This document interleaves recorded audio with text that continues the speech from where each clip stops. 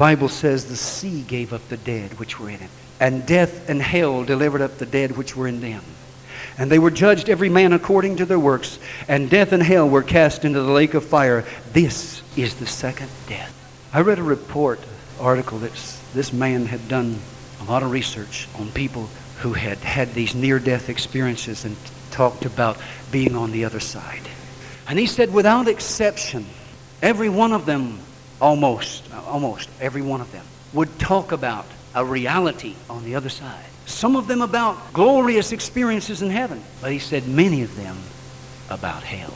But he said it was most interesting. After they had come out of those experiences and after they'd had a while to recuperate, he said if you got to them a week or two or a few months after it happened, they wouldn't talk to you about it, especially the ones that had visited hell. They were ashamed for anybody to know. Kenneth Hagin said when he was a boy, and he lay very sick, and I gather at that point unsaved, that he felt he was dying, and he was dying, and he was slipping into hell. He said it was like a long tunnel, and down through that thing he would go, and yet then something would pull him back, and about 3 times this experience happened. And I guess he cried out to God, or his mother's prayer saved him. And he lives today to warn you and I, don't go to that place. And look what happened.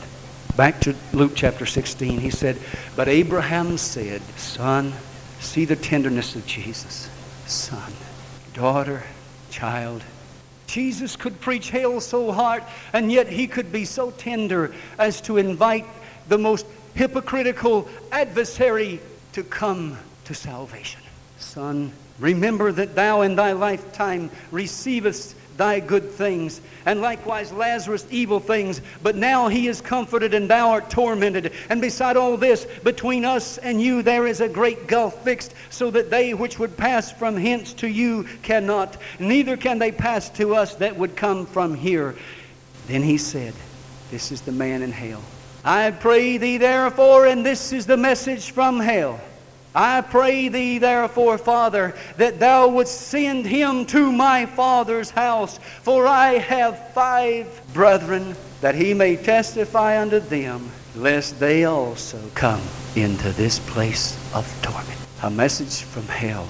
And that message is this: don't waste away your day of salvation.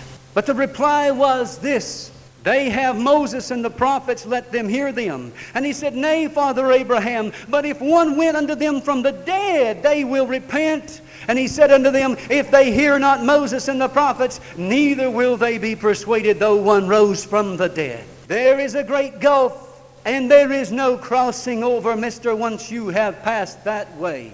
There are no second chances, and there are no prayers, and there are no monies, and there are no relatives that'll get you out of that place once you're there. No other flights leaving, no telephone calls, not even one. End of the road. And in that hour, there will be such crying and weeping and wailing as you have never heard. Torment, the Bible says. Torment. But Jesus says, come unto me. Come unto me. I am the way, the truth, and the life. Repent of your sins. Turn from your wicked ways and live eternally. Jesus told another story just before this about a great rich man who was a good man, and he gave a great feast, and he sent out invitations to people to come. But people made excuses, and one said, but I've just gotten married, I can't come. Another said, I've just bought some property, I must go see it. Another one said, oh, but I can't come, I've just brought some cattle. And everything in this world is laid before you this morning that says to you, you don't have to, you can wait, you can procrastinate, you can put it off. And the devil whispers that lie in your ear this morning. I tell you, you cannot. Jesus is on your side. He loves you. He wants you to be saved. But my friend, He cannot get you out of hell. The decision must be made in this lifetime. And He stands with those outstretched hands that have nail prints in them. And He says to you this morning, I'm proving to you I love you. I'm proving to you because I took your hell. I took your sins to that cross. And I say unto you, they are paid in full if you but will receive me today. But you must act quickly. You must act quickly.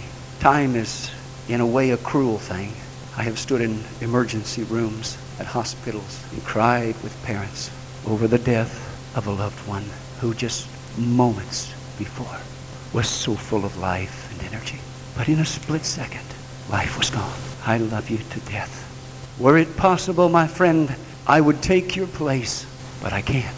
It is a personal choice that you must make this morning. The holy angels of heaven stand hushed at this very instant, waiting to see if you will become a son of God instead of a child of the devil. Waiting to see if you will make an intelligent decision, the only correct decision this morning, to flee unto Jesus, to flee the wrath to come, and to cry out to Him for mercy in this hour, because you and I are sinners in a sense that we have done wrong, and innumerable wrongs. You can name them, I can too. But Jesus